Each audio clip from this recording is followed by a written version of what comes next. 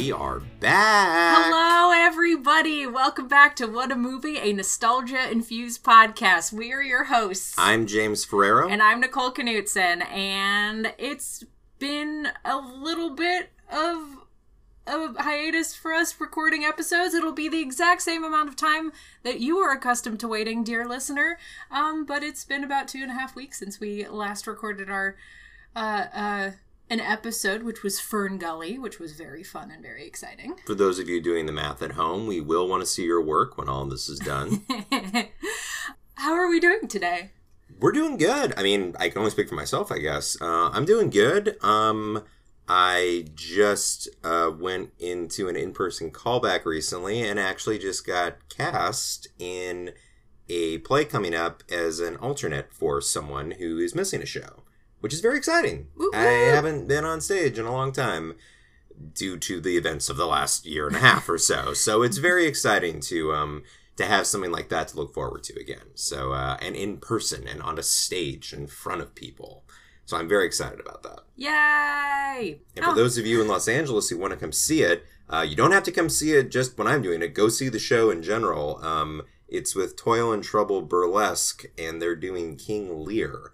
That's right. It's a burlesque Lear, and I am so excited to see what this is all about. But yeah, go check it out. Awesome. Yay, theater. How about you? How you doing? How am I doing today? I'm very tired. Work has been...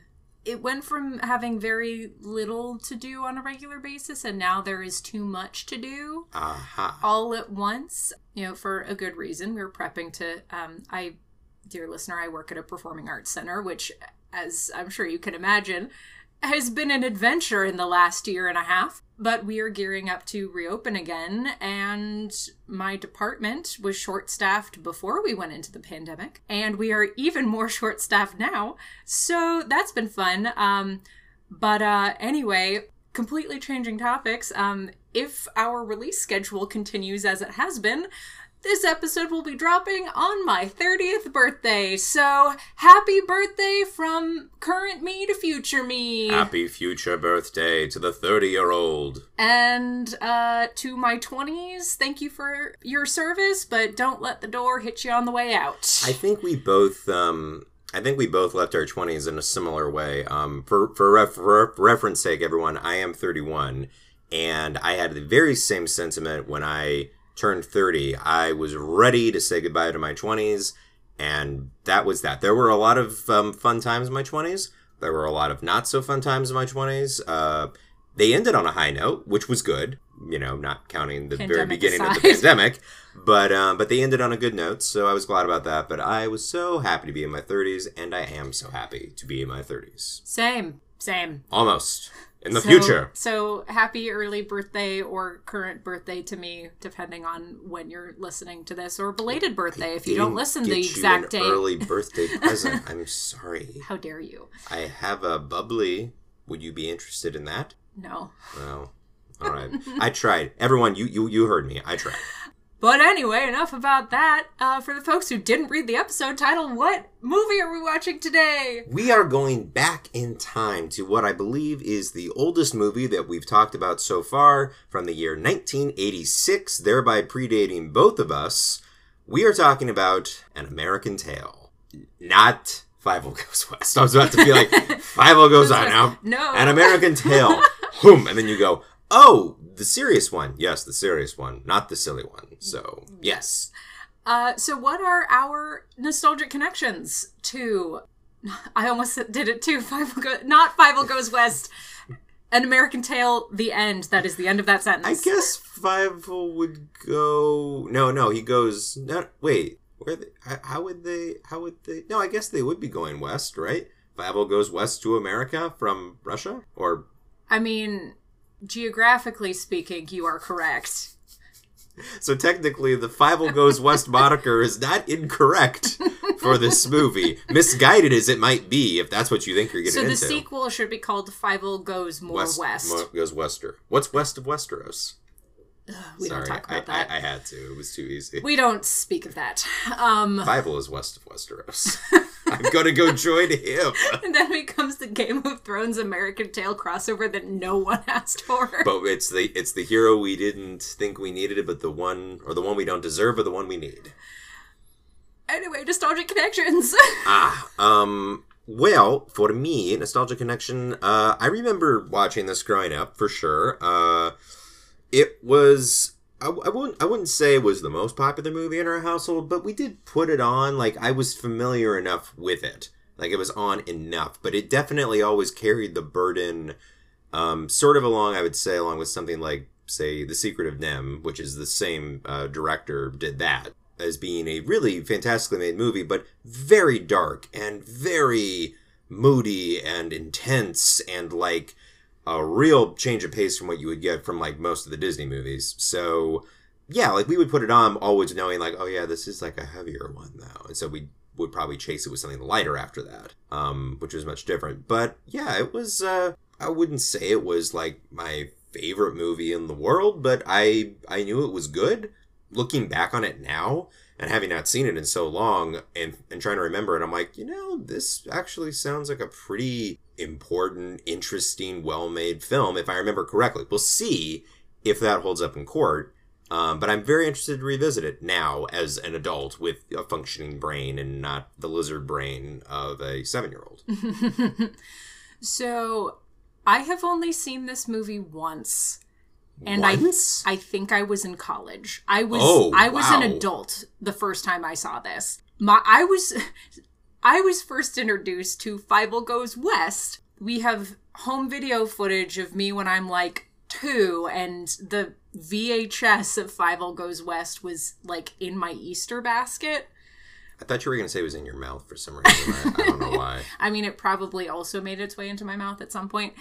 So I sort of came at this entire intellectual property kind of backwards. I don't know why we didn't have the first one. Maybe it was just hard to find, or maybe my parents didn't know that Fievel Goes West was a sequel. So it was like to the point where, I feel like a lot of people in our generation and like maybe a little older than us, like grew up on this movie.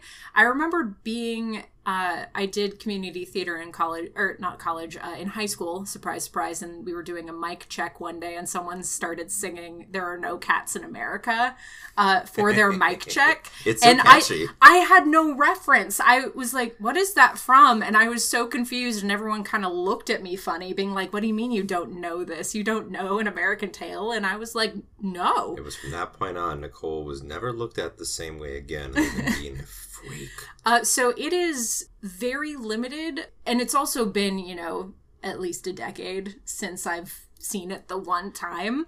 And I think I'm cautiously going to state that I will appreciate it far more than I did when I watched it as probably like an 18 or 19-year-old.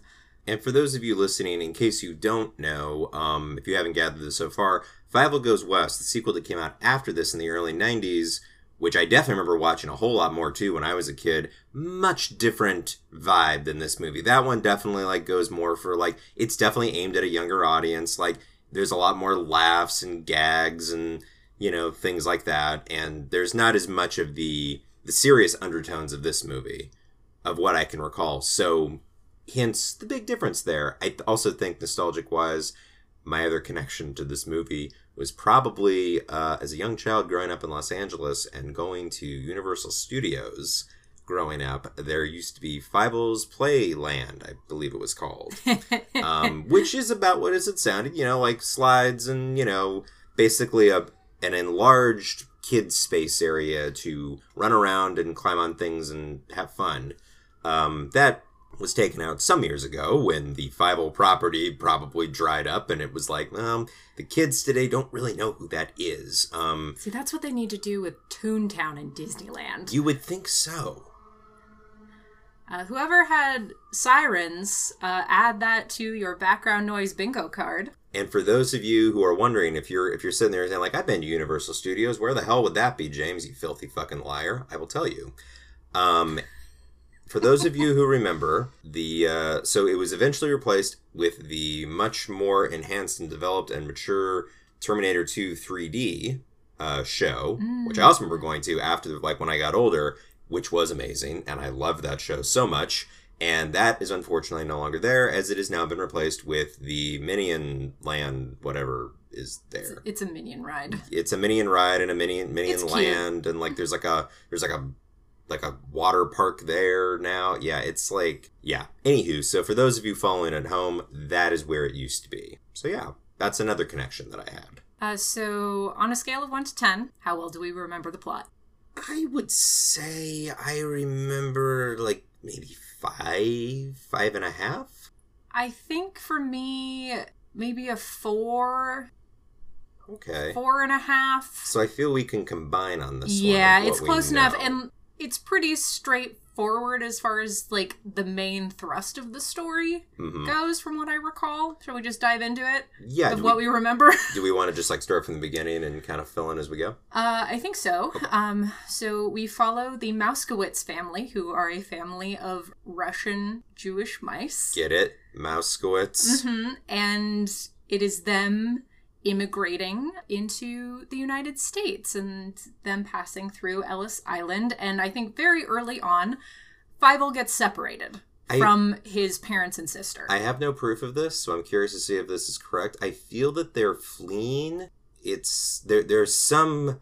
I don't know the timeline of the Russian Revolution or any of that, but I feel there's some intense, like, political uprising going on at the beginning, which I think gets them out to get on the ship to leave. If in the animal world, that lines up with the Russian Revolution, that would have been like the late 1910s, I believe. Which I think does track. Yeah, it's meant to be set in the early 20th century.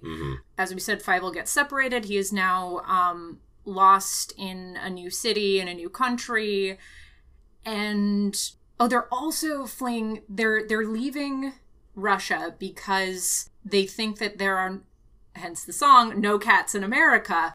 And surprise, surprise, to no one, there are cats in America. Sounds like a metaphor to me. But yeah, they arrive chasing the mouse American dream. And it's not all it's cracked up to be. And surprise, surprise. And it's mostly about Fievel trying to find his family and his family trying to find him. And he befriends, like, a nice cat who's big and fat and orange and is voiced by some famous actor who I'm blanking on the name. I think that's Dom DeLuise. That's it. Yeah. Yeah. Totally. It's like his best friend, and then like he I remember like he befriends like a bird who's like relentlessly optimistic, which reminds me so much of Thumbelina now that I think about it. Oh, and there's also he befriends an Irish mouse named Bridget and an Italian mouse named Tony.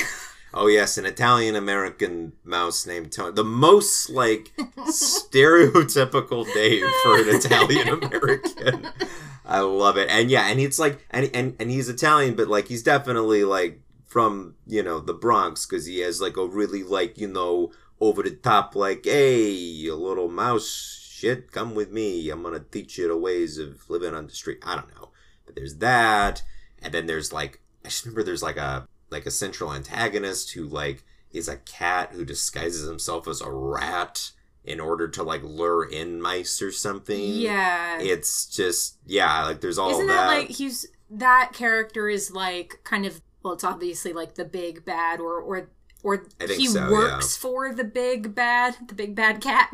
Yeah, there is, or he works for them. Yeah, I can't remember how that resolves, but yeah, so they're all in that together. There's a lot of musical numbers. As I recall, it's like they make it so painful of every time Fievel and his family are so close to reuniting. It's literally like walking down the street and they're walking the other way, but someone turns the wrong way at the wrong time and they walk right by. And the audience is just there going, why? So you just get to suffer and watch that. Mm-hmm. But I think, as I recall, everything ends happily, and yeah, they're reunited so that they can later go west, or wester, more west. Westerer. We're going to Worcestershire. We're going to Worcestershire. That's what it was. Now we're just doing word association. Oh my god, Worcestershire. It was too easy. I'm sorry, I had to. Nostalgia-infused grades, anybody? Well, let's see here. I'll give you a chance to recover. Nostalgia-infused grades. Like I said, I remember this movie enough, and knowing it was good, if not necessarily being my favorite movie in the world. But my nostalgic grade, in a nutshell, I'm going to give it a B. Solid B. I remember it being good. I just don't have necessarily a super close association with it, like I do with a lot of other movies. Mm-hmm. So, yeah, it's B. I think I'm going to do not too far off from you. I'm going to give it a B- because I came at it for the first time older than I know that you did. So I had, at the time, had a clearer picture and could, judge it a little more accurately. And based on the fact that I have not watched it again since, clearly it didn't instill any kind of, deep love at the time of my first watching, which is why it's not higher up in the Bs, even though I know it is a well-loved film and is, from what I can recall, critically acclaimed at the time, or at least, appreciated for telling the type of, immigrant story that it is. So B- for me, and we're gonna go from there. And now we're gonna watch the movie. Exactly. So, I guess before we go any further, would you like to tell the audience, will you be partaking in any beverages tonight to enjoy An American Tail, Ms. Knudsen? I'm going to forego an alcoholic beverage because, as I said, I'm tired, y'all. There you go. But we have some nice cold kombuchas, which will maybe have a hint of caffeine in them. And are cold and tasty, and it's very hot, so I'm gonna have that. Mind you, these are not hard kombuchas, which, as we were discussing earlier, kombuchas are fermented, which means the alcohol is already there, and they take them out for the usually consumed kombuchas like we have here tonight. Yeah. So really, the hard kombuchas should just be called kombucha, and the kombuchas should be called virgin kombuchas. Or non-alcoholic kombucha. So we think that's the way to go, if you're listening out there. Big kombucha. but we have tried hard kombucha recently, and it is really good. It is very tasty, but that is not what I will be having because I need to stay awake to watch this movie. Because. Yes. What about you? Me? Well, I'm a little loopy, folks. It's always fun. When we get a loopy Nicole on the podcast, it's always so exciting. I have such a blast with this. I think I'm going to pour myself a little glass of whiskey. We still have some of the nice Crown Royal sitting around, and I feel that this movie deserves that. What better drink to have with you than some straight whiskey when watching a story about struggling immigrant mice in America? I say, arr. Arr. Also, we're going to both be cat sitting next week for different cats. Yes. So this will be even better as this movie takes a very negative view of most cats. So I'm very curious about that. Because we are, in case you haven't been able to tell, we're big cat people here. Big cat people. Yes. Alrighty, folks. If you have been listening along to all of the episodes, you know what comes next. If you are brand new, welcome. Hello. We are going to pause recording. We're going to go watch An American Tail, and we will be right back, and we'll dig into whatever happens in this movie and give you a more accurate plot recap. So feel free to watch along with us, or don't, because, as I just said, we're going to go through the plot anyway. Alrighty, folks. We will be back momentarily. And there are cats in America. I beg to differ. We're rolling. Mark. Hello, I'm Sky. And I'm Ford. Together, we form the writing partnership of L. Skyford. We're excited to bring you Booklandia, a new podcast about books. On Booklandia, we review books. Mostly. Honestly, mostly romance books. We'll occasionally discuss book topics, like our favorite and least favorite romance book tropes. Maybe one day I'll learn what a cinnamon roll is. Maybe. Perhaps we'll also dive into my psyche and why I hate the enemies to lovers trope and why it's such a popular one. Is it because you're a robot? Probably. We will absolutely spoil books for you. We will absolutely fucking curse. And you will leave each episode knowing just how sexy we thought each book was. Did it make us want to get naked? Maybe. I'm definitely naked. Probably, so am I. So please join us on Booklandia, where each book is a whole world to explore. And we're out.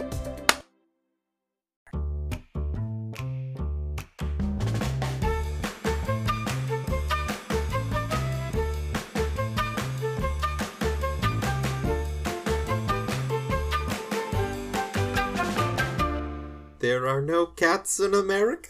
Except there definitely are. Welcome back, everybody. We've just finished rewatching An American Tail. Oy, Wow. sheesh.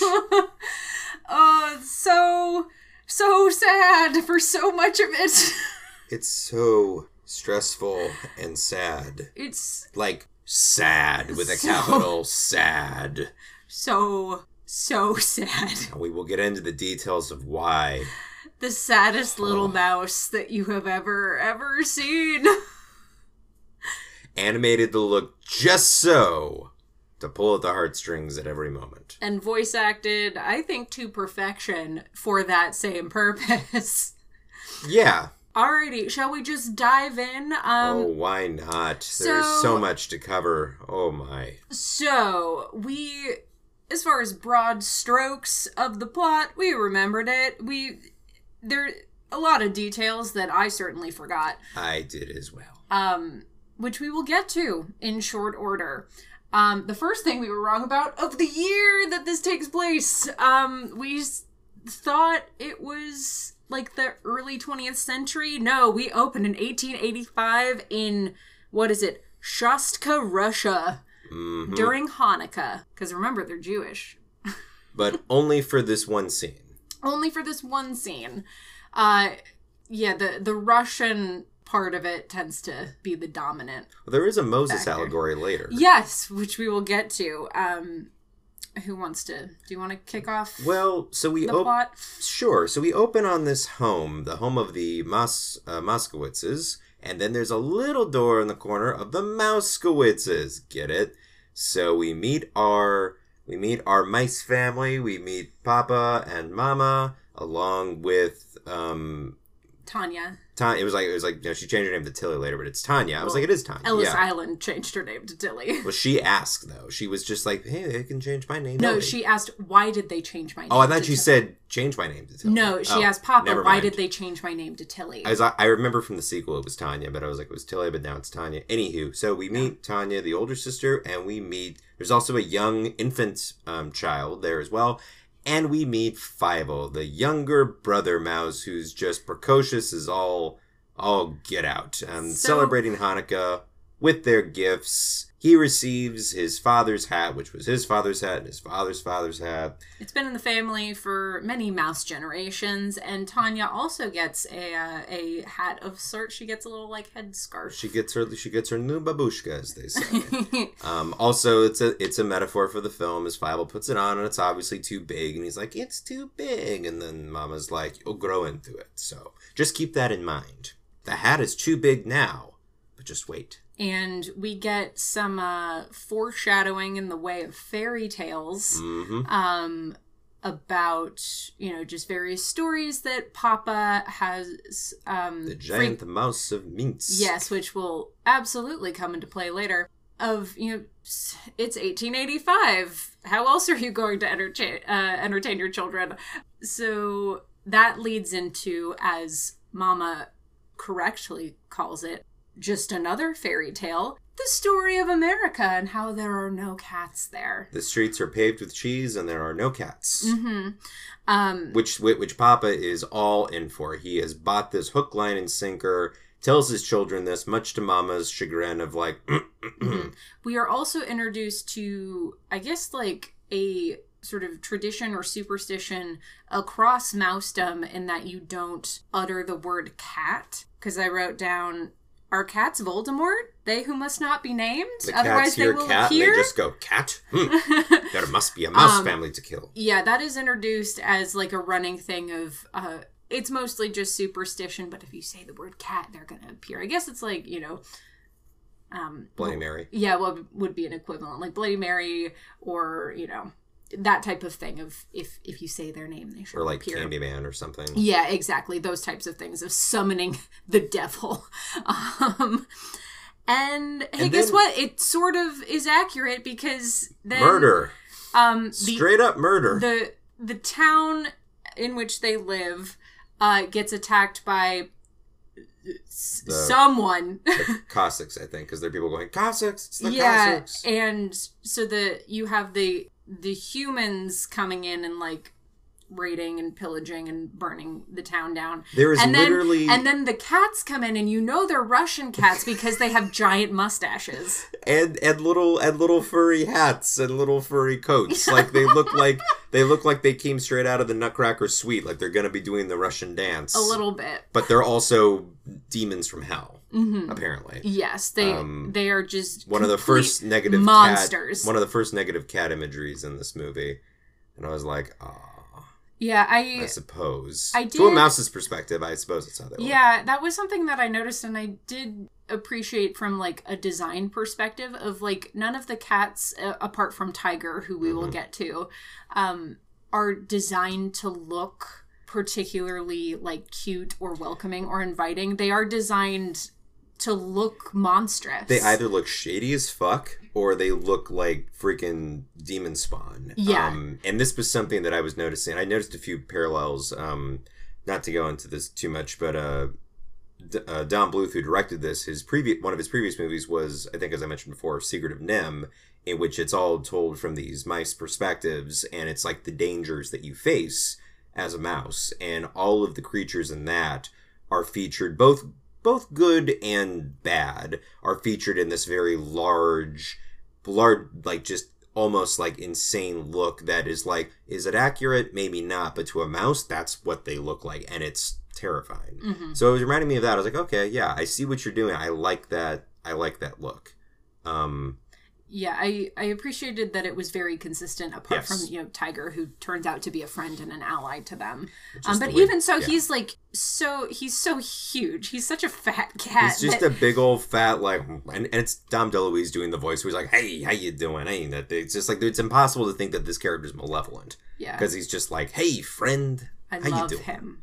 I love him so much. He is too much. But we're getting way ahead of ourselves. Anywho, we will have some Tiger love later on in this episode. The village is sacked. There is literally a shot of a soldier firing a rifle, and you see for the briefest moment someone hit the ground face first into the snow. I'm like, that person just got shot in the back and is dead. So this is within the first 4 or 5 minutes of the movie. Yeah. And it just goes on from there. So they obviously have no home to go back to, and it's sort of implied that because the entire village burned down, that their whole mouse community is also displaced. So the, I guess, logical conclusion is for everyone to get on a boat to America. So we have a brief stint in Germany where they get on the boat. And we get a little bit of needed comedy after this very intense village burning scene. Sorry. I want to go back to that opening scene. We are also establishing that Fievel is not even a dumb kid. He's just a kid. He's very young, so he's just like, I'm going to go scare the cats away. And he's very adventurous and very inquisitive, which obviously gets him into a whole lot of trouble. It's very much like movie kids always do this. Yeah. I don't know any real kids that would do this, but movie kids are always like, I'm going to go throw myself off that building. And you're like, I mean, maybe, but my God, every single moment for him. But it's just like, I'm going to go. He has a death wish constantly. But then the movie wouldn't happen. Ah, that's fair. And then Fievel couldn't go west. He would stay east. In Estros. Fievel stays east. So yes, we jump to them being on the boat to America. Well, getting on the boat is admittedly a pretty funny moment, and I think necessary after this very intense opening scene of there's like a polka band of mice that are like playing this music as they're all like... they're playing on the dock. And they're all like going up the rope to get on the ship, like, everyone's doing their thing, going order. And of course, Fievel's getting distracted by everything, keeps stopping the line, and people keep tripping over themselves. And it goes on for probably a little too long. Like, after a while, like, okay, we get the point, but okay, fine. But it's, everyone's there. It's like, keep walking, keep going. And so it's just, and the band just keeps getting more and more upset for some reason. I don't know why the band is upset. Because they have to stop, I guess. Why do they stop? I don't know. They could just keep playing. But every time Fievel stops and distracts them and then they keep walking, the band gets more and more psychotic looking. Like, they just look like they want to fucking, like, throw Fievel into the ocean. I'm like, Jesus, why are they so angry? But we are in Germany, so who knows? Anything's possible. The Weimar Republic was still in full swing. Or if it had even started yet, I don't know. Probably not. We're way ahead. But we get to the boat. We get introduced to life on the Atlantic crossing. Life on the good ship Missouri. And we get the song There Are No Cats in America, which is a very cheerful song about the murders of loved ones. It is. My God, I forgot. Every freaking moment of this song, every verse is just like the most horrific thing, followed by the jauntiest chorus, and they do it 3 times in a row. Yeah, we get Papa, who represents the Russian immigrant experience. We get Italian Mouse, who's from Sicily, he has a big mustache, who has a big mustache, and represents the Italian immigrant experience. And then we get an Irish Mouse, who's the love of his life was the one who was eaten by a cat, and he represents the Irish immigrant experience. And there are only 3 types of immigrants in this movie: Russians, Italians, and Irish. Mm-hmm. Yes, indeed. And I guess Germans, because there's also Gussie Mausenheimer. Well, we'll get to her. Oh, my lord. But yeah, we'll get to her. In the world of this movie, there are only 3 other countries. It's very much that, like, incorrect assumption of who the early immigrants all were. Yeah. Like, we'll go like, well, they came from Italy and from Ireland and from Russia. And you're like, yes, they did, for sure. And, like, a lot, but also from literally... That's where my family came from. So I'm like, yes, of course. But there were plenty of others that we do not know about that are not covered in this because... Yeah. Apparently they didn't have time for that. They had time for everything else in this movie, which I want to get to later.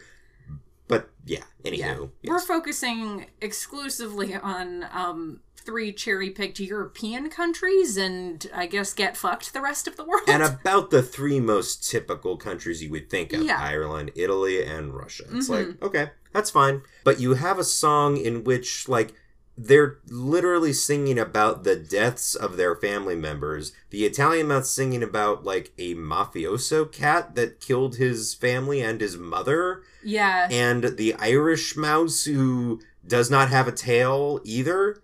And talking about his love who was left and all they could find was the tail. Like, it was like... All of these, like, I'm not exaggerating. This is literally what they sing about. Yeah, they're describing bodily mutilation in this song that is very chipper. And the chorus. And every verse is, like, ends with this, and then they found her dead on the street with her eyes gouged out. It doesn't get that graphic, but it's in that vein. But bear with me. It's like it ends with that, and there's always an exhale of, like, and there's a silence, and then all of a sudden... But there are no, and they all just perk up and start singing. It's like, ha ha ha! And it's like, whoa, wait a minute. We went from 0 to 60 in terms of like heartbreaking depression into, but there are no cats in America. And then everyone's happy. And it's like, wow, this is like horrifying. Yeah. It's like, hey, this is going to solve all of our problems. No, it's not. Spoiler, it does not. Also, on the voyage over, before shit hits the fan, like, for real, we get the line from, I want to say it's either Papa or Mama, who says, as long as we're together, we'll be all right. Wink, hello, wink. Dramatic irony. Nice to see you again. Get it, movie? And then the most, after this very bizarre song, the most cartoonish storm cloud appears out of nowhere and literally just dumps rain directly onto the ship. Only the ship, not the rest of the ocean, just the ship. It's literally like the ship has its own personal rain cloud that just dumps water on it and then leaves. It's like the cartoon you see of a character that's sad and they have the rain cloud just above them that follows them. That's what it looks like. It's like, in this movie that's been up to this point, like, yeah, it's animated, we know that, but it's very much based in this, like, it feels real. You're in a human world. Like, there are little bits here and there. All of a sudden, that scene happened. I was like, oh, wait, now we're in, like, a Looney Tunes cartoon. Okay, sure, why not? Yeah, that really was odd, and it happened so quick that it didn't really pull me out of it, but But we laughed really hard. We laughed at it, and I wonder if that was to, like... Is that the point? Try to segue into the next bit. So I forgot about this part. I thought that Fievel got separated from his family once they were in New York.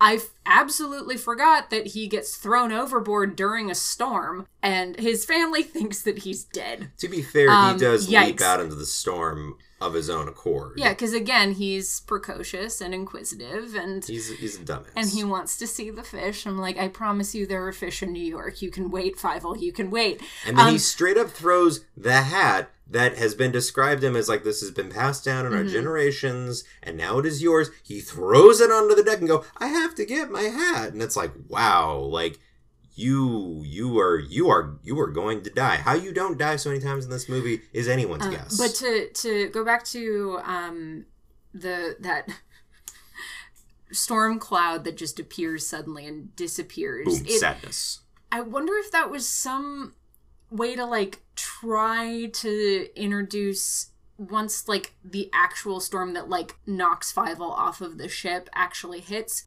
The waves are basically personified as, like, sea monsters, which I took to be, like, Fievel's impression of them, because he's this wee little one, this wee little mouse, and it's this giant force of nature. So, of course, he would, he has kind of a large imagination and a fantastical bent. So it makes sense that that's how he would see them. But it's meant to be very serious, and that makes sense. But he doesn't see the rain cloud come. I like know. when he sees the waves, it makes sense. It's like, oh right, he sees the waves of this giant sea monster. Like, I can get behind that. I'm like, yeah, of course, and it looks really cool. But he can't see the rain cloud coming, so it's such an odd moment. Not to harbor on this, but it is a very, like, we laugh, but it's like, did you mean for that to be funny? Or was it just like... I mean, that's the thing. This movie is constantly... I think it knows how dark and grim it is. And it does try to throw comedy in there at times. Sometimes to good effect. Sometimes it just feels very random. This was one of those times. It felt a little like, wait, what movie am I watching? Yeah, I mean, that's what I was saying of, like, I wonder if the intent behind that one very brief moment was sort of in that same vein. It didn't work. No, I don't think so either. It was very weird. That's me trying to make sense of it. So, throw Fievel from the ship, and they get to Ellis Island. Yes. They go through... I don't know if it's customs. That's the wrong thing. They go through immigration. They go through immigration. Yeah. And we have the heartbreaking moment. Oh, one of so many of... I forgot about this moment, and it just kills you. The Mouskowitz family gets to the front of the line, and the immigration worker asks how many, and Papa says 5. Starts crying. I mean, 4. And good Lord. It just guts you. Good Lord. And it's those moments, though, like, to this film's credit, like, when they choose to sit in that, like, it is very effective. And it is like, how are they going to handle this? And, yeah, it's very real and feels very visceral. So I credit the movie for, like, when it does take those stabs at it, like, that's risky for an animated kids movie. Like, that's, like, you're risking parents being like, well, that's too dark, that's too much. And it's like... I mean, they're not saying anything that's not true. Yeah. It's just stating the facts. I completely agree. And I wrote down the note, well, that's depressing. And then in parentheses, Fievel overboard, because I knew that wasn't going to be the only thing where I would want to say, well, that's depressing, and I needed to clarify. Because there are so many moments. This is jumping way ahead, and it's this little detail that I noticed right at the very end, because spoiler alert, Fievel and his family are reunited. What a horrible movie. Everything works out fine, but like Fievel like really hits rock bottom, like right near the end, and he gives up all hope, and it's like literally the moment right before he and his family find each other. he is animated where there's like his eyes are ringed with red because he's been crying all night. And it was such a small, subtle detail, but it was just gut-wrenching. But it just hits you right inside. Because you let him have that moment of despair, and it's real. And he's, like, trying to, like, find a place to sleep, like, in the rain. And it's so sad. The way that Fievel is animated throughout this is pretty incredible because there are so many of those close-ups of these huge eyes with either the red underneath or just like the furrowed brow, or just you can tell the wrinkles in the face of just like, you know, stress and not sleeping and crying and all of this. And they really linger on that a lot, which is very effective for our main protagonist to be able to look at him and go like, wow, like, to remind you, like, this is a child who is suffering through this. This is not, you know, some adult protagonist who's trying to find their way through. Like, this is a literal child who is somehow getting through it, but of course is succumbing to the pressures of everything. How could they not? But it's really wonderfully animated whenever they do those close-ups. And they just animate him to be the most just like lovable yet sad and just depressing figure, like down to like the shirt sleeves being too long and just, you know, like not being able to quite get his hands through it. And it's just, it adds to like the feeling of like, oh my God, this is a child. Yeah. I also think it is even more effective because it is an actual child voicing Fievel. That is true, and it's not like, this isn't Rugrats or something. We'll talk about the music at some point in this and how it it sometimes remembers that it tried to be a musical. I have to remember to sing. But I really appreciated the fact that I don't know the name of the voice actor who voiced Fievel, but is not a trained singer. It's just this little kid who has a very expressive voice, you know, speaking and, you know, does his best to sing these songs. But I think it's in a movie about anthropomorphized mice going through the late 1800s immigrant experience in America, I feel like that small detail of having it be voiced by an actual child who isn't like a trained performer lent it a lot of realism. It lends it much authenticity for sure. Philip Glasser is the name of the actor I just looked up. Okay. Don't know who that is. It's not Philip Glass because that would be very weird. Much different movie. I think that, and also for the actor who voiced Tanya as well, because they get their duet of Somewhere Out There.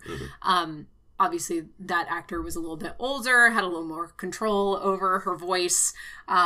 So it sounds a little bit better, but it's not like a big belty song, or it's not by people who have a lot of training, or it doesn't sound perfect. And I in normal circumstances, or like in other circumstances, that might bother me. But in this, it made it feel more real. It was weirdly grounding. It very much did. Like, it would have felt awkward if all of a sudden they started belting out some power ballad of it with professional singers. It would have been very disingenuous, I feel. But no, they stick to keeping it very... there's a sweetness and an innocence, and especially that moment. We're jumping ahead a little bit, but like that moment of where they have the duet together. This is the song that most people know. I believe was nominated for an Oscar as well. I just saw Somewhere Out There. And it is supposed to be two young siblings singing to each other somewhere. And you want to keep that sense of innocence and authenticity to it. That is not about how well you can sing. It's how well you can convey the emotion of what you're singing.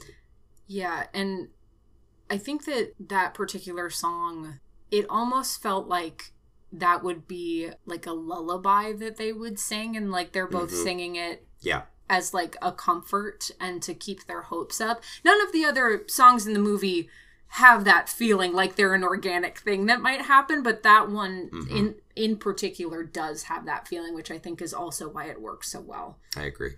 But to go back to where did we leave off in the plot there? So we they've gotten the Mousekowitzes have gotten to New York. Fievel is fine. He was able to like crawl into a bottle.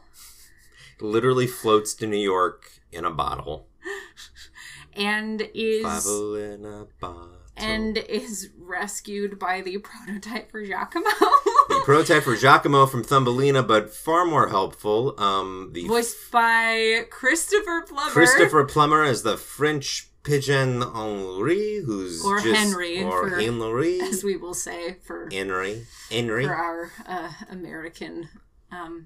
So Henry pops dialect. up and is just like, I will take care of you, young mouse. You are alone and dirty. I will give you a bath and send you on your way to immigration, which is just over yonder. But not before they have the I believe this is the second of the songs that pops up after There Are No Cats in America. Yes, which is Never Say Never.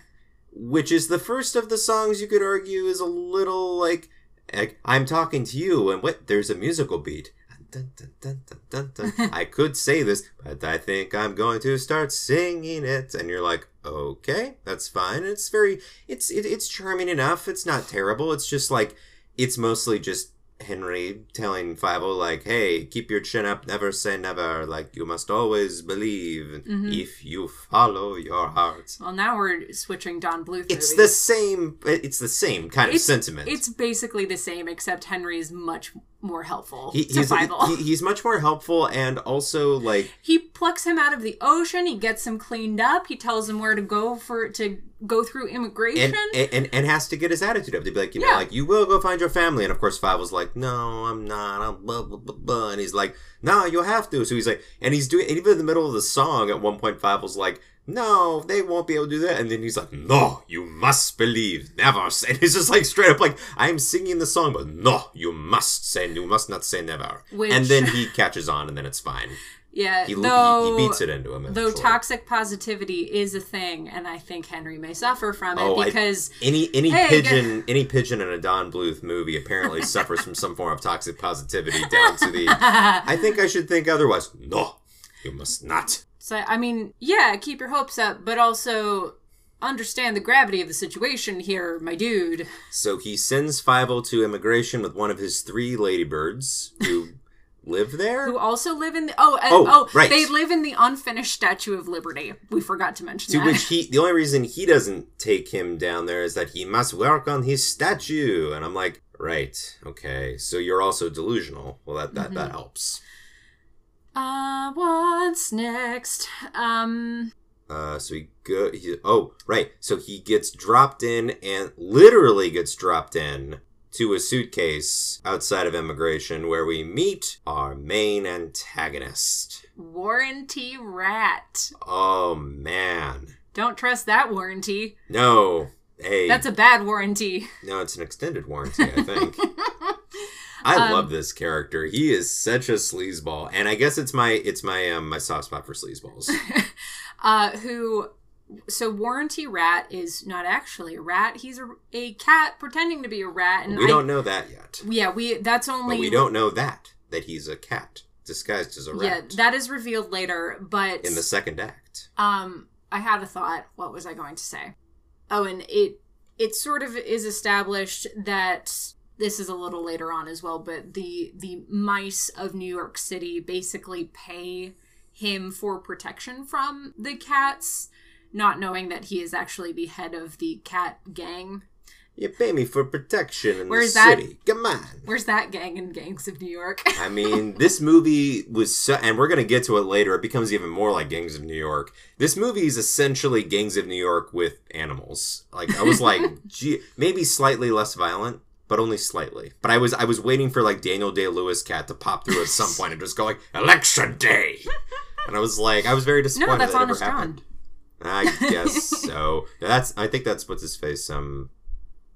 That's Jim Broadbent in Gangs of New York. I haven't actually seen Gangs of New York. It's good. It's good. It's long. Again, not from lack of desire. As with most things, I just have never sat down to watch it.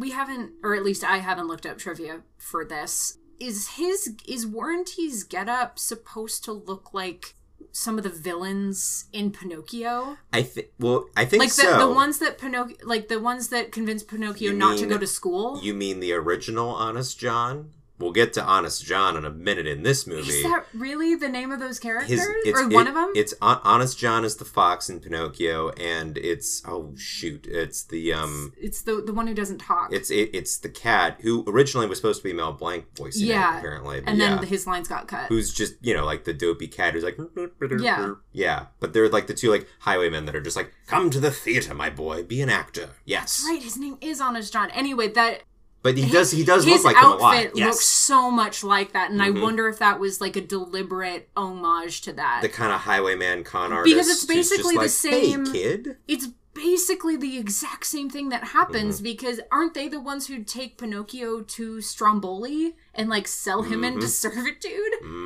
And essentially the same thing happens. He's Warranty Rat says to Fievel, "Hey, I know where your parents are," and he takes him to this unnamed sweatshop owner, Mouse, who is like, "Hey kids, get to work." What's great is that leading him to there, he's just like, "I'll lead you to your family, follow me." And there's a very long sequence of them leaving to walk there that never cuts away, and it just keeps going. And I realized, I was like looking, and there's like this kind of jaunty music playing, and like Warranty Rat's just kind of walking to the beat, like, "Hey, it's okay, you can trust me." And after a while, Fievel starts walking to the same beat, and they're both just like, I wonder if that is walking along, and it's like, and you're like, yeah, it's kind of Pinocchio-esque again. You're like, yeah, I wonder if that's a reference. Like, it's been a long time since I watched Pinocchio, but I do wonder if that is like, I think it is another reference to a shot in that film. It just keeps going for a while. I was like, okay, we get it. Can we get out of this scene now? But they get to the sweatshop, he's in there and, sleeping with a bunch of other mice and bunch of, like, young children. To which this is the first moment in the movie for me of something that I feel kept happening throughout, of we establish a scene and we establish something that's going on, only to immediately get out of it in no time at all to move on to the very next set piece. And it just keeps happening more and more after this. Like, the rest of the movie feels like it's just like going downhill, and it just gets faster and faster. And you're like, okay, we're in the sweatshop. No, we're not, because Fievel gets out with the help, not even the help, he's getting out with, we meet Tony. Tony is also in this our Italian-American rat who's there like, "Hey, kid, I'll get you out. Let's go." And no, except Fievel's the one who has the idea. Fievel has the idea. Tony's just like, "Okay, let's go." Fievel is as really impulsive and sometimes dumb as he is. He's also very resourceful. Extremely so. Like, he's straight up like, "I'm getting out of here," and he is not waiting. I do love that Fievel is the one to come up with a lot of the different solutions to the problem, to the various problems that he encounters in the movie. And most of them come from inspiration from the stories that his dad would tell them, which I think is very sweet and is like this connection that he has to his family that's sort of sustaining him and is basically keeping him alive, which is a really lovely kind of undercurrent through this. That's true. And very much escape in the way that all people escape in movies, is by tying bedsheets together and lowering yourself out of a window, which I've never tried, but seems like it would be a little tricky, but who knows? They're also very small. Also, they are very small. And that's where we, if we reference this later, you'll know what we're talking about. Tony decides to nickname Fievel Philly because, hey, no, I can't have that name. So Tony's essentially doing the thing that Immigration was doing by saying, like, we're changing your name, which they do address earlier, too. Yeah, which is what we talked about of when the rest of the family passes through Immigration. Tanya asks her dad, like, "Dad, why did they change my name to Tilly?" And before they even get there, they show the human world where they do the whole thing of, like, name, and it's like... something very, they very give them a very Russian name, and the guy goes, "Thank you, Mr. Smith." Which is a thing that happened. It's the whole, like, Don from Corleone, like Don Corleone. It's that whole thing. So it's the...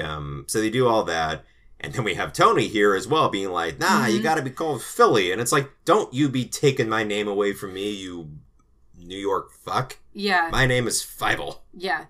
Also, well, first of all, Fievel is not hard to say. Second of all, even if it was, fucking learn how to say it, Tony. Also, learn how to pronounce it. Tony doesn't really do anything to help in this entire movie. Tony is there to, like... Tony is purely circumstantial. He helps out a little in that purely by chance he leads Fievel to more helpful people. He leads him to Bridget, who actually provides help. Also, I love the like, in that same moment where he's giving Fievel the nickname Philly.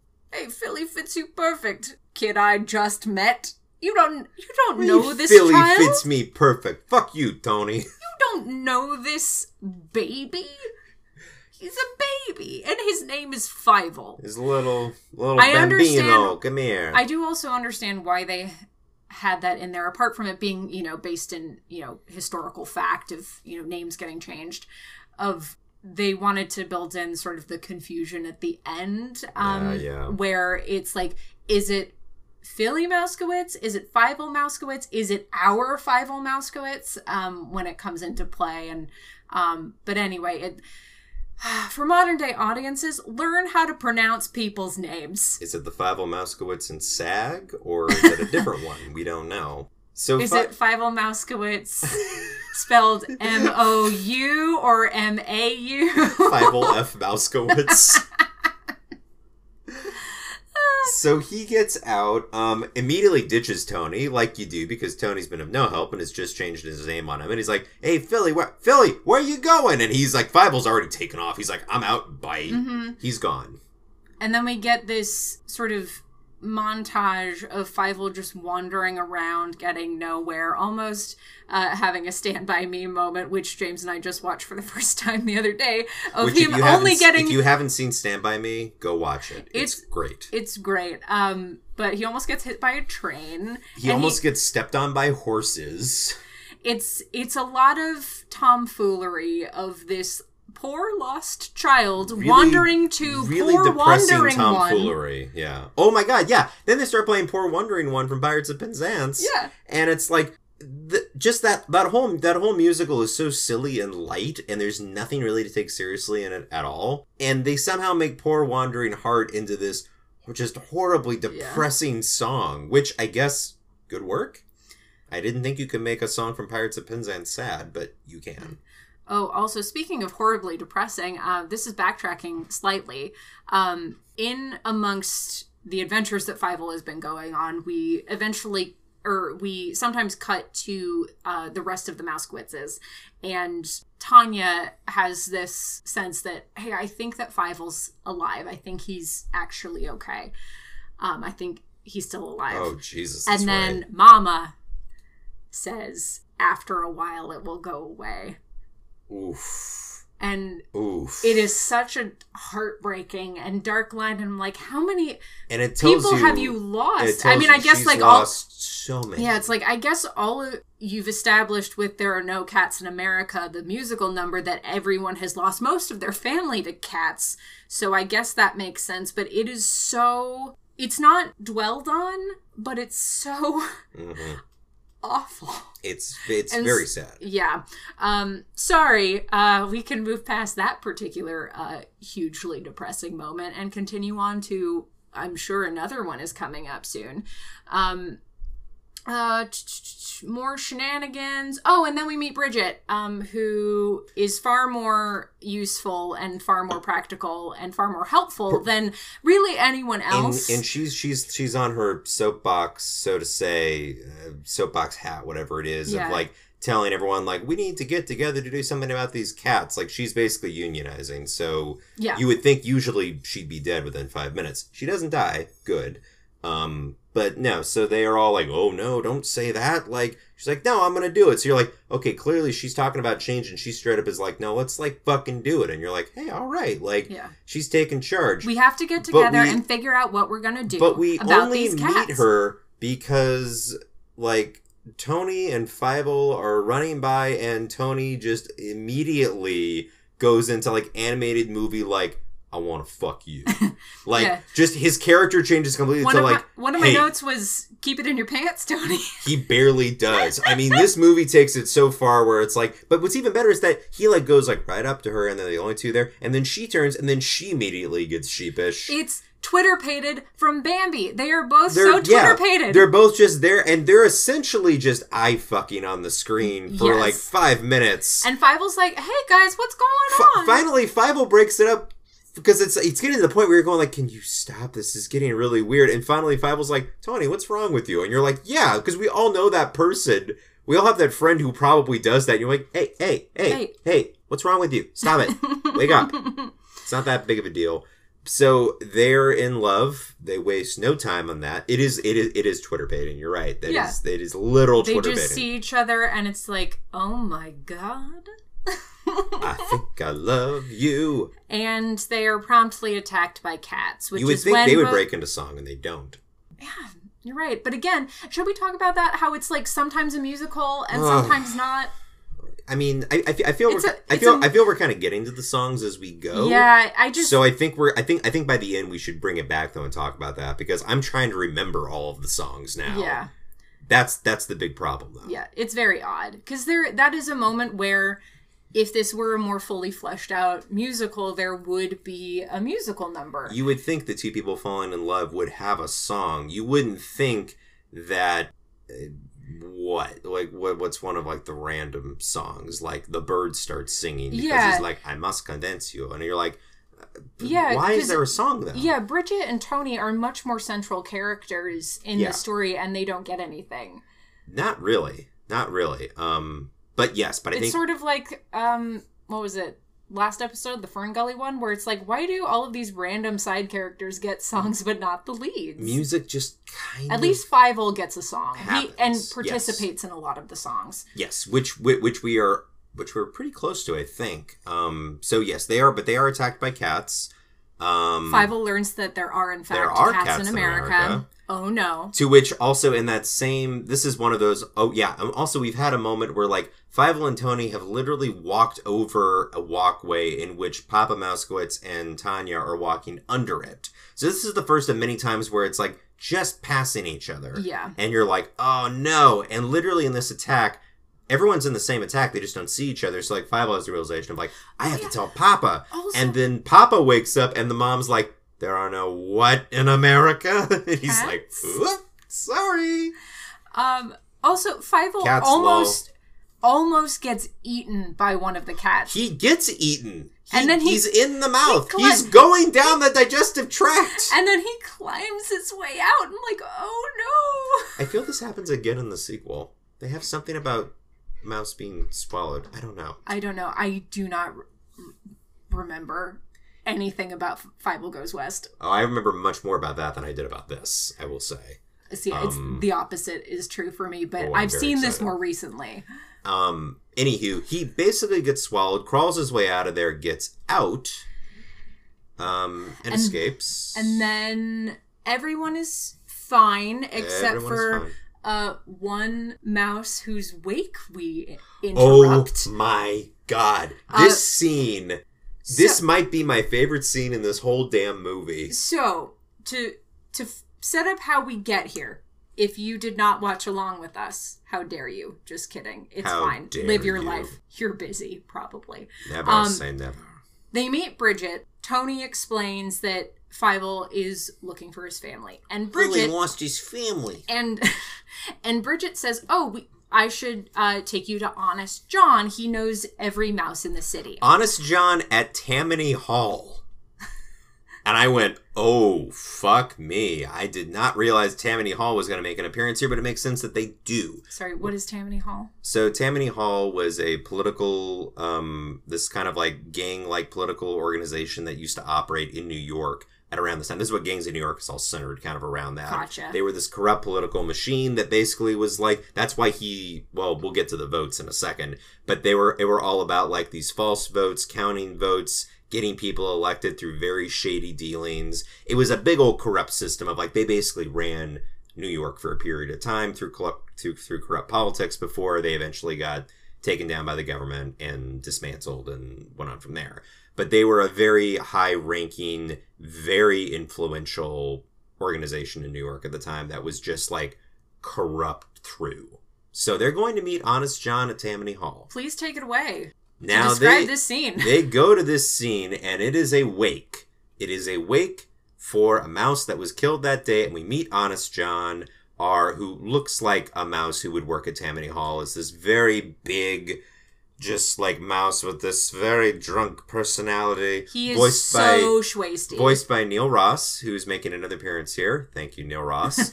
And who's just straight up like, and who's already gone and is like, "'Tis me third wake of the day." And you're like, this movie just changed entirely, and I'm all for this. Now all of a sudden, it's an Irish comedy. Now it's a McDonough play. And he straight up goes up to the dead body and is just like, "Oh, I was too young, didn't even get a chance to vote." Well, takes out a ledger, gets his name, and adds him to 4 other names of ghost votes, which is Tammany Hall in a nutshell. The ghost votes, the political repercussions, or Sideshow Bob Roberts for those of you following at home who are Simpsons fans. Still, ghost votes coming into play there. Which is dark in and of itself, but accurate, and kind of funny and terrible all at the same time in this kid's movie, all of a sudden. This deep political commentary. So they establish that, and they bring Fievel in, and, it's like, oh, I haven't met the family yet, they just got here. But then, do you want to talk about what's-her-face coming in? Gussie Mousenheimer, Gussie voiced Mousenheimer. by Madeline Kahn. Oh my God, I cannot believe I forgot that Madeline Kahn was in this movie, and she's basically doing Lily Von Shtupp from Blazing Saddles. It was just like, wow. This is incredible. And I had forgotten most of this sequence of events, including her character. But she is the upper crust of New York Mouse Society. And essentially, she storms into Tammany Hall to complain about the cat attack that just happened. And has the line, "What was it?" Those cats are attacking everyone. They don't even know the difference between rich and poor, which oof. Hey, brief but stinging commentary about the policing system. She might get the most complete arc in this movie, to be honest. Like, that's where she starts off, and you're like, who is this bitch? Yeah, I feel like this is representative of a lot of the rest of the movie, of introducing really pointed ideas and like kind of honest commentary on the sort of unvarnished truth of the American experience, and particularly for immigrants and like, people who came here with money and people who came here without money and all of that. And it's never really lingered on, which I think is because the movie is trying to give like a drive-by highlights real view of what the immigrant experience was at this time for people coming over from specifically Europe, because those are the characters that we're introduced to. But I appreciate that it exists in this movie because they didn't have to. There was a really cool moment. I just wanted to jump back briefly because I not to get into the trivia about this because I haven't looked into it all that much, but there's a brief moment earlier I saw where when Fievel's out looking for his family and getting into various kinds of shenanigans, he's looking through the window of a classroom, and it's these kids learning the Pledge of Allegiance, and he's just on the outside with his sad mouse face, and you're like, oh God, stop. Which is sad enough on its own, but then in the trivia, I read this, how, so Steven Spielberg was the producer on this. This was through Amblin Entertainment, and he wanted that scene put in because it was a story, also Fievel, name of his grandfather, apparently. Huh. And it was the story of, I guess, the story his grandfather had told about how in school classrooms, like, Jewish children were, like, they couldn't be in the class. They'd be looking through the window to hear what was going on. So that was based directly out of that. Interesting. Which I was like, I did not know that. But, like, talking about the commentary in there, that was another spot that's, like, much more subtle, but... Yes, but in a similar way. But we meet her. She abruptly leaves. Also, it's Madeline Kahn just coming in, swinging for the fences, like she always did. Yeah. Well, she comes in, and the reason why is because she basically becomes the person who finally instigates the rally and the coming together that Bridget was talking about. Don't you mean the wowie? The wowie? A gavel That's wing. what I said. A wowie. Oh, really? That's what I'm saying. Which is also some not so subtle commentary on, like, if you want things to change, you need the people with power to give a shit. And unfortunately, they often don't give a shit until things affect them, which, because they have money, they're insulated from a lot of the time. But you gotta care about people who have less than you. Now that the cats have attacked the rich mice as well, she's interested. Yes. All of this and we'll get to something more like that in a second. Yes. We haven't even gotten to the wowie yet. But because of this, the wowie happens. Sorry, you were just taking a drink. I'm so sorry. Damn this wowie. Don't blame me. Blame Madeline Kahn. Oh, I could never. Madeline Kahn, rest in peace, you amazing, talented person. God. Oh, but before that, we've talked a lot about Somewhere Out There, the song, but we do get we get a lot of Moses imagery. Oh, boy. Leading up to that song. So Bridget, because Bridget is the responsible one and who also apparently has stable housing, takes Fievel in and is like, hey, you can stay here with me tonight.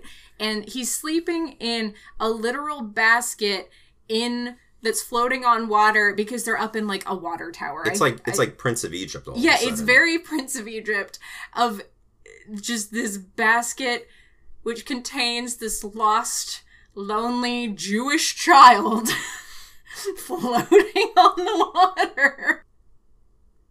And then it leads into Somewhere Out There. Which is arguably, it is the best song in the movie. It is. By far. And for the reasons we already went into, like having the kids singing it, making it not this smooth, big power ballad, but having to be this very sweet connection. Also, we haven't really gotten too much between Tanya and Fievel in this. Like, we know that they are siblings and they love each other, but we haven't gotten too much between them, except that Tanya really does believe that Fievel's alive and wants to find him. So you get this sweet moment for them, which is very, very well done and is arguably like one of the more memorable moments of the film. With some pretty stunning animation too. Yeah. Like, very, very impressive. Yeah, the animation in all of this is, like, very, very beautiful. It's some very interesting compositing.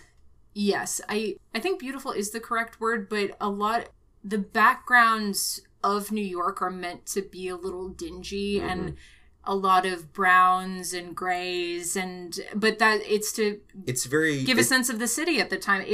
New York was a dirty place.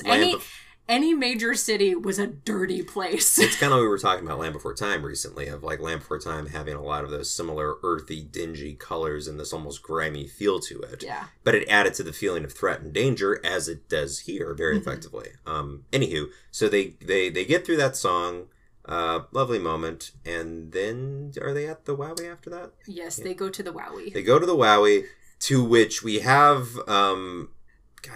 I'm just going to call her Madeline Kahn because it's easier. Gussie. We have Gussie up there who's like, trying to get everyone like going and is saying, and then what are those lines that happen? Like when she's like, we need to fight back. And then there's someone who's like, easy for you to say, you're rich. And I was like, whoa. Yeah. Accurate. Yeah. And it's like, easy for you to say you're rich. How does that go? It's straight up just kind of like, oh yeah, you can talk and make a big deal about this. You're rich. You have everything. What do you have to worry about? And then she even falls back. What did she something about? That's what I'm trying to remember. Having money, and it's just like, I have no need. I'm gonna fuck it up, but she has some clever retort. But it's the fact that she is wealthy keeps coming up. They don't let you forget it, which is a very clever move. Yeah, they don't let you forget that she is part of the 1% of this 1885 Mouse New York.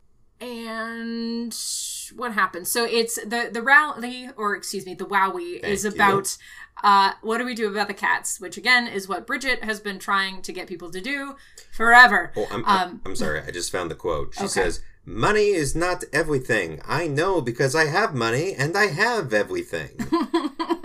There it is, folks. And Fievel comes up with an idea. We don't learn it at this point, but Fievel comes up with an idea for what to do about the cats. He whispers it into Bridget's ear. Well, no. First he goes up to Gussie because Gussie has the loudspeaker, and he whispers it into the loudspeaker into her Gussie's ear. And then Honest John is like, what'd he say? And then Gussie whispers it through the loudspeaker into Honest John. They keep the loudspeaker in there, which is such a lovely little They keep bit. it under wraps. And as far as we know, What to Do About the Cats involves a lot of arts and crafts in this Museum of the Bizarre, which happens to be right next to the docks. We're going to put a pin in that because that is going to come into play in very short order. Oh, my. My next note is Tiger. How do we get there? Right. So they're all the mice are down working on the pier to get this thing together, whatever it's going to be. And then Tony and Fievel wake up late, and Tony's running down, terrified that he's going to be late and he's going to be in the doghouse, to which me just read like, Bridget's not going to fuck you now, is she? No, she's not. Because you have done also, Tony has not been anywhere in all this. Bridget's been doing all this work. Mm-hmm. Even fucking Rich Madeline Conmouse has been doing work.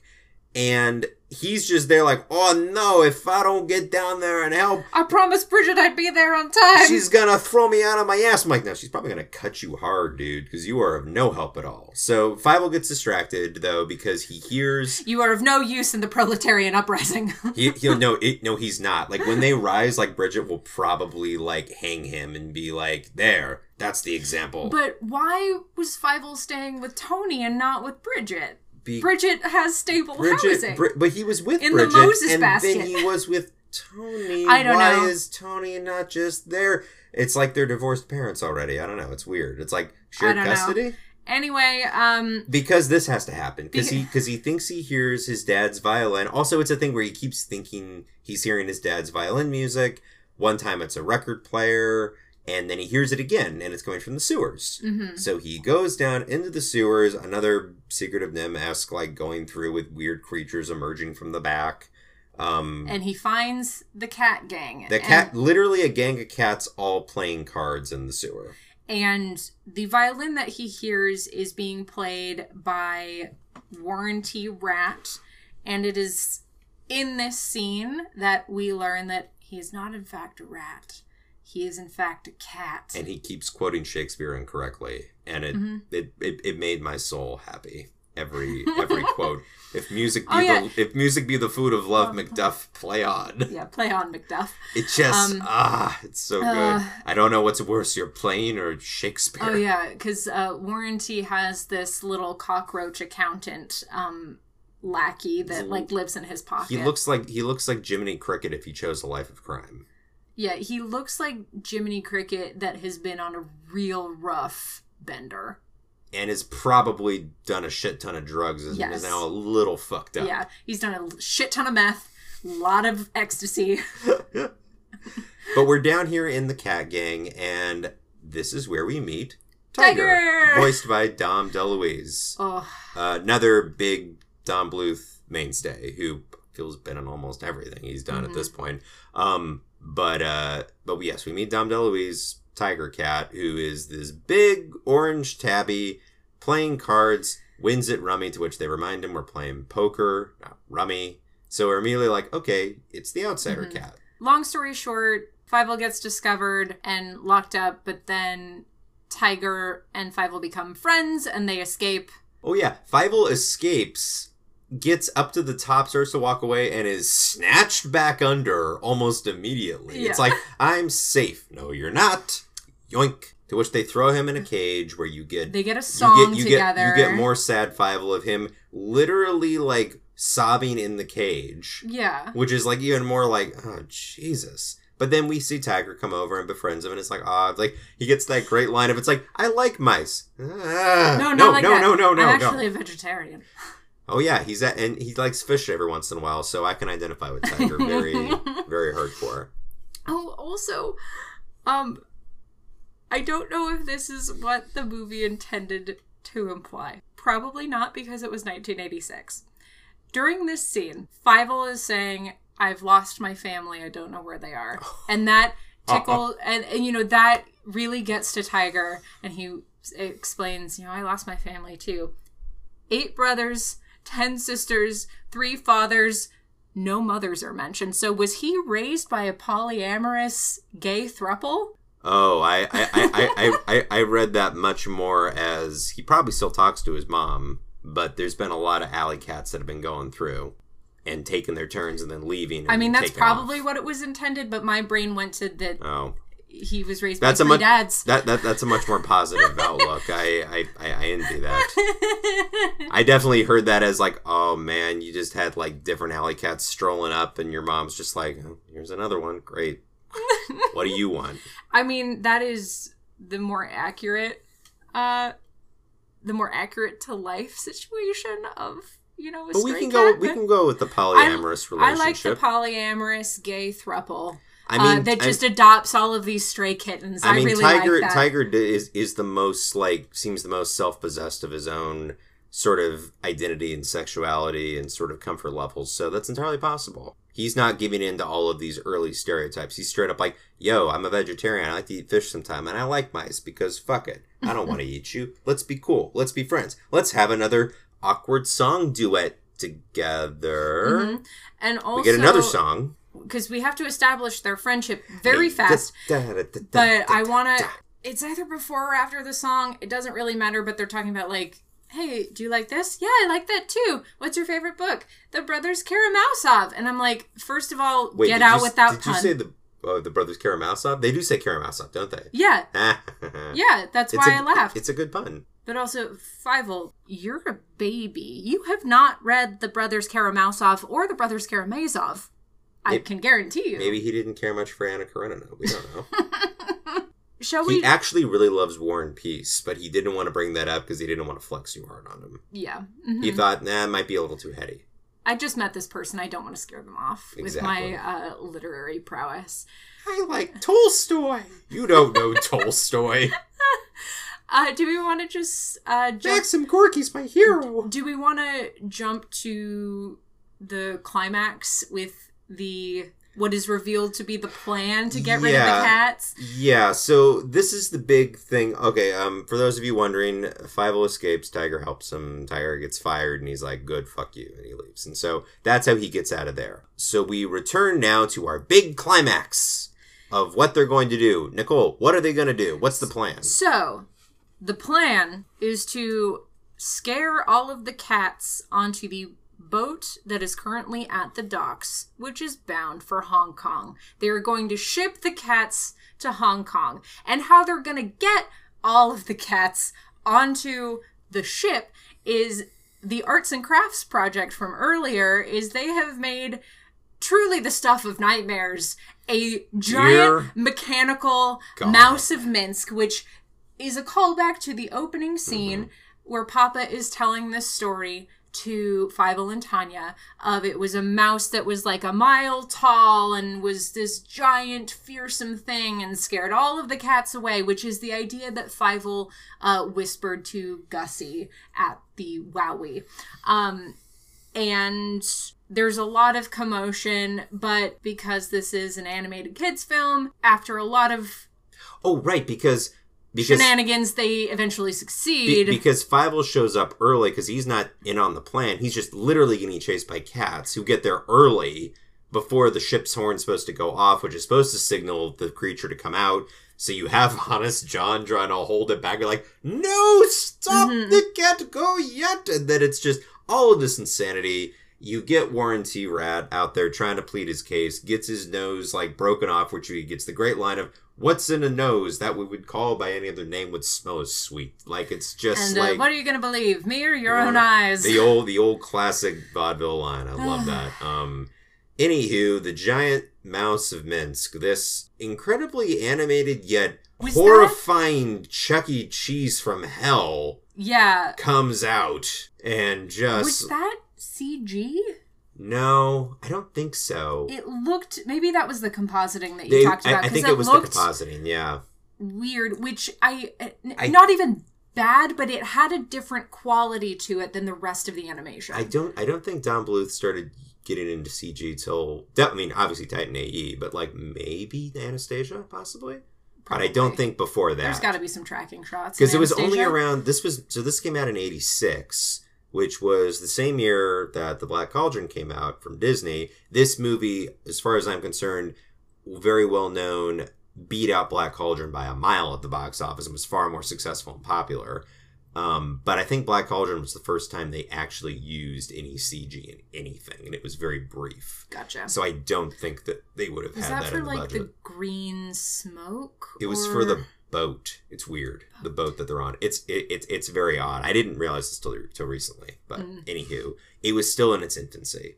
But no, I think it was just the compositing. But it is good compositing. I don't know. It's very it's very disordinate. It makes you feel very I don't know what I'm looking at, but I'm like, ugh. It does still feel in the world of the movie, though. That's true. Yeah, Also, you can see why these cats freak the fuck out and take off, because I would any too. of us would. This thing is roaring. It is sending off fireworks. It is coming for your soul. As I said, truly the stuff of nightmares. They succeed, yay, but in sort of the hubbub of trying to get the machine out. You can trust me in Chinese is Warren T. Rat's final line. But in the kerfuffle of trying to get the mechanical mouse of Minsk nightmare fuel out of its hiding place, Fievel, he basically falls, hits his head, and gets knocked out, and is sort of swept away again in all of the kerfuffle. It's just one more thing to be like, let's put him through a little bit more. It's like, but Jesus. At this point, in this same very chaotic sequence of events, his family learns that he is actually alive, or he was until very recently. They don't know where he's gone. They don't know what's happened to him, which then leads to the final moments where Fievel, we've talked about this, so I think we can move through this quickly, loses all hope, and my note was, no, Fievel, don't give up. He's basically taunted by other orphans who are just telling them their experience. If it's like, what do you still want your family to come find you? They're not going to look for you. They would have found you by now.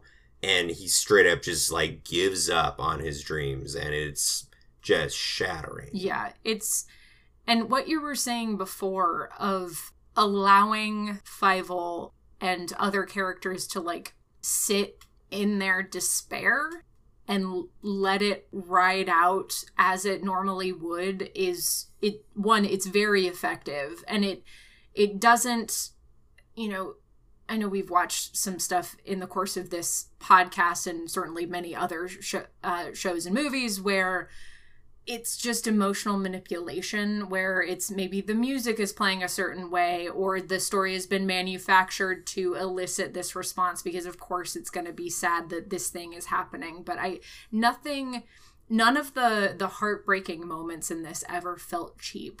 No, they didn't. And I could see how someone would maybe think that, but no, I felt they were very earned, and they took the time with the animation and with the voice acting, once again, of this young child voicing it. Makes it all the more painful of having to see this. But no, I feel it was very earned, and they almost immediately come out of it in the next scene, and it's like, okay, we're going to remedy this now, because we realize we've dipped you again into depression, where we have the family, we have Tony, we have Bridget, we have Gussie there, because she needs to have an arc. Because it's Madeline Kahn, and we got Madeline Kahn. All riding Tiger to go find Fievel, and finally they hear each other, almost miss each other one more time, and then reunite. And even Gussie's hugging Tiger at the end, and it's like, who knew I'd be hugging a feline? So see, you mean a feline? A feline. So she's come around as well, I suppose. Yeah, and so we get the well-deserved, hard-won happy ending for the Mousekowitzes. We assume that the youngest Mouskowitz has been left with a babysitter, because the baby just kind of disappears very early on. Unless it's the more depressing story, which might be true with a story like this, that the baby died at some point. It's very possible. But we know that the baby made it to Ellis Island, because they check in with 4 people. But maybe that's why when Tanya's like, I think Fievel's alive, and then that's why the mom is like, soon you'll just... No, but she's holding the baby. Maybe she's holding a bundle, wishing it was the baby. We don't know. We don't actually see the baby. I mean, this movie gets dark. I don't think it gets that dark. This could be her way of trying to deal with the depression after losing your child. We don't know. Sorry, I mean to sink that far. It's a happy ending. Nobody because dies. Then we're back on Henri, who's flying them through, and you're like, where the fuck were you this whole movie? You just took off to work on your statue, which you know you didn't do shit about. But the statue has been completed. Yeah, the Statue of Liberty has been completed. Yay! Happy ending. And that is... Oh, wait, but first they look out and they say, Henry, what's that? It's like, that is more America, which as a kid I always thought they were saying, that is North America. And I was like, you're in North America. What are you looking at? But they say it's just more New America. Jersey. And it was like, yeah, it looks like they're just pointing at New Jersey, which is like, oh, I will not take you there, Fable. I will take you somewhere else, somewhere much better. So he flies him away. From there, the Statue of Liberty winks at them. Yes. I was like, okay, sure, I guess at this point. There are talking mice in this movie, and that's what to which Fievel and Tanya disbelief. turn around, assuming to the audience in New York, saying, like, goodbye. And then they show a final shot of New York, almost as if to say, get me the fuck out of this city. This place has tried to kill me how many goddamn times? I want out. Anywho, yes. And that is An American Tail. So... Bible gets fucked. So, do we want to briefly go over, or at least recap, because I think we've talked about a lot about this, what worked for us and what didn't work for us? Well, we brought it up earlier. Why don't we start off with the music? Because I know that's been a staying point. Yeah. I guess my big thing, this isn't talking about, like, not the soundtrack. Once again done by, we mentioned it before, James Horner does the music for this, and the music is beautiful, as per usual. Very lovely. It took me right back to a nostalgic point of, like, once again, I'm like, oh, I remember this music, which was pretty incredible to hear. So, like, once again, does a stand-up job. The song specifically, as we've mentioned, for my money, you've got, obviously, Somewhere Out There. You have the big There Are No Cats in America, which is fine. Like, that establishes a big thing. I'm okay with that. It's also establishing, like, the pervasiveness of this idea in the world of, you know, as wildly... As wild as the tone is of that song, it is establishing something about the world. It still works. And then I think the only other two I can think about are the Never Say Never Again, and then the We're Buds and We're Pals and a Duo, and they have their thing. So you have those other two songs. So I guess it's not that many songs. Yeah, But the other two are so just like, you don't need them, really. Yeah, you really don't. And I wish that... They're fine, but I wish that movies would pick one, like, either don't be a musical or be a musical. Like, this one couldn't seem to decide. No, it sort of forgets halfway through, and then it'll remember, or a new character will get introduced, and then there will be a song. And then not in the moments like the Tony and Bridget meeting, where you're like, oh, this would seem like this would be a song, maybe between them, possibly. But it's like, but there's nothing there. Or Bridget's speech about what do we do about the cats, like, that should be a song. Yeah. Or hell, even Gussie's thing, like, that could be a song. I don't know. The rally should be a big song. There are moments, it's like, yeah, if you want to be a musical, make it a musical. If you want to make the Wowie a musical, make the Wowie a musical. But like, but don't, the two songs you mentioned that worked, the two that were kind of like, they're fine, but whatever. It just does lead to you kind of wondering, like, you couldn't decide whether you wanted to be a musical or not. You chose to stride the middle, and as a result, it, at least for me, was kind of like, not as necessary. I think this is a thing that worked for me, and I wasn't sure if it was a thing that worked for me until, like, we really got to the end.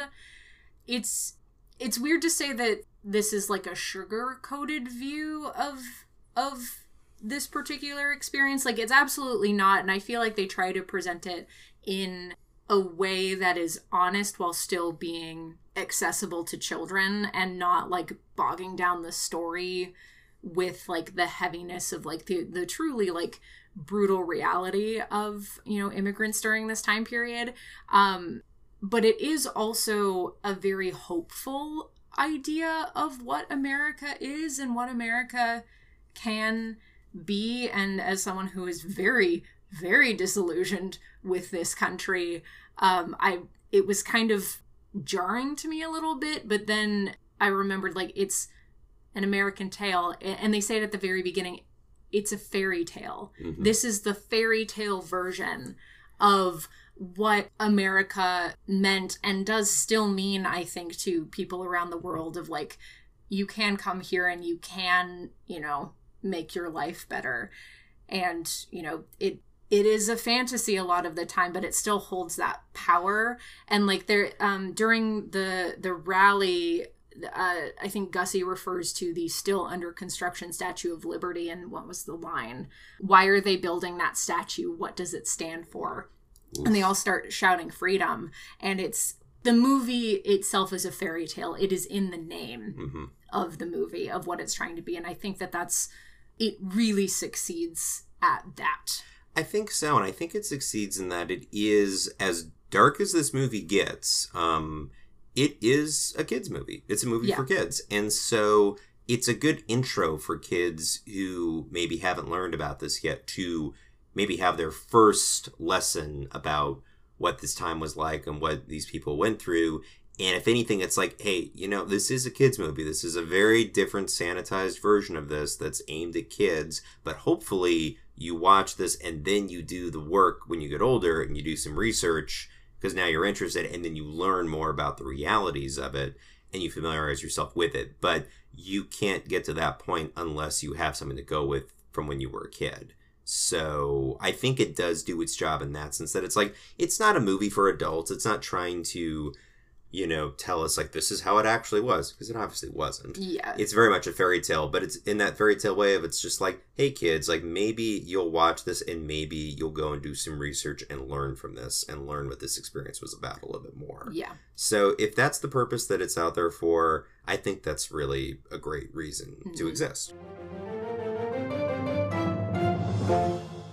Shall we do our revised grades? Yes. Unless there's anything else you want to talk about. I guess I'll talk about it in the revised grades for this, at this point. Great. Why don't you start us off? I think, what did I start with? I started with a B-. B-. I think I'm going to up it to an A-. A. And the detractors are sort of what we've talked about, mostly like the music and, you know, pick a lane basically, and sort of coming to grips with like my issues I have with this country and like the picture that it paints of America, but also realizing that like that is the vision that these characters and that like actual real life people have had of this country for a long time, and like what it represents. I don't know. I think it's very well done, and it is both heart-wrenching and heartwarming, and I think it's really sold on the strength of Fievel as a character, because again, I'm just repeating stuff that we've talked about, but he is animated so well and he is so expressive. The voice acting for Fievel specifically is so expressive and so effective. Yeah, it's a good movie, but it might make you cry. Mm-hmm. Yeah. Yes, I totally agree with that statement. I think that overall it's a very bold attempt to go for a kids movie with, which I applauded for. It swings for the fences and it doesn't hold back on a lot of the kind of the darkness and the scariness of it. And there's like, I was looking it up on IMDb and it's like, they're like, you know, like frightening images is like a mild. I'm like, I don't know. Like there's a lot in this, but it's good in the sense that it all serves a purpose of like, these are your characters having to overcome something in order to achieve their goal. And you don't really get behind it unless you are truly terrified of what they have to experience. And so when you have someone like Fievel, which as you said, like incredibly animated, voiced, and designed and all of that to really make us sympathize, and to have this child have to go through all of that, you can't help but be caught up in that. I think overall the voice acting was very solid across the board. A lot of people that I was not familiar with doing incredible work. Of course, when we talked about Neil Russ, talked about Madeline Kahn, of course, just killing it. I think it was John Finnegan, I believe, voiced Warren T. Rat, who just does an incredible job. So really solid acting across the board. Story got a little run together. They kind of drop into scenes and run right out of them right away. They have a lot of stuff to get through in an hour 20. It's a very short movie, given how much happens. Yeah, which I would argue is a thing where I'm like, we kind of talked about with Titan AE as well, where it's like, maybe you don't need to do all of this. Maybe, like, simplify a little bit. would be my only big thing. Of course, with some of the music, like I said, like, some of the songs work, some I didn't really care much for, but, like, I think my biggest thing overall was just, like, the pace between the scenes tended to get a little frenetic and a little quick, and they just didn't take the time that you thought they were going to devote to a scene, and they would just want to get to the next one. You're like, whoa, wait, take it easy. That's a minor gripe in there. Overall, what I think what the film accomplishes and what it does, I think is pretty incredible. Now, even nowadays, looking back on it from, like, coming out in 86, and it still holds up really well. Also, for those keeping track at home, I don't have a budget here for you. The worldwide gross for this film was $84 million, which in 1986 money for a non-Disney animated film was incredible. So, just wanted to let you all know about that. That's Steven Spielberg name. Oh, yeah. But all that to say, I started at a B. I will up this to an A- as well. Hey, same grade. A- for me. Didn't make a full letter grade jump, but enough, I think. I gotta put it in the A category, though. Yeah. Definitely, if you've seen this before, it is absolutely worth a rewatch. If you've never seen it, give it a try. I think that... Give it a shot. And there's enough in it that is so genuine and sincere, and especially if you have kids in your life. I will say, if you have particularly young kids in your life, some of the stuff does get very heavy. It can get very intense. Proceed with caution. You know your children. You'll probably know if that kind of emotional heaviness. Maybe give it a viewing beforehand yourself. Yeah, but it definitely show it to your kids. Absolutely. And if you are watching it just as an adult, just remember that it is a movie for kids at the end of the day. As dark as it can get, it is a kid's movie, so don't judge it for that. If you're wondering, like, well, why did they do that? Like, remember, it's for kids. So keep that in mind. But yeah, recommend though. I recommend. Alrighty, it is now that time where we plug our socials. Hell yes. So if you want to follow us on social media, we are on Twitter and Instagram at WhatAMoviePod. You can follow me at Nicole Knutson16 on both Twitter and Instagram. And you can follow me at The Real J Ferrero. That's real with 2 E's, and that's Ferrero, as in Ferrero Rocher, on Instagram and Twitter. And to give you all a little sneak peek of what the next episode's going to be, all I'm going to say is that we are going to roll back the rock to the dawn of time. And it's gonna be a fun one. So until then, I'm James Ferrero. I'm Nicole Knutson. And what a movie!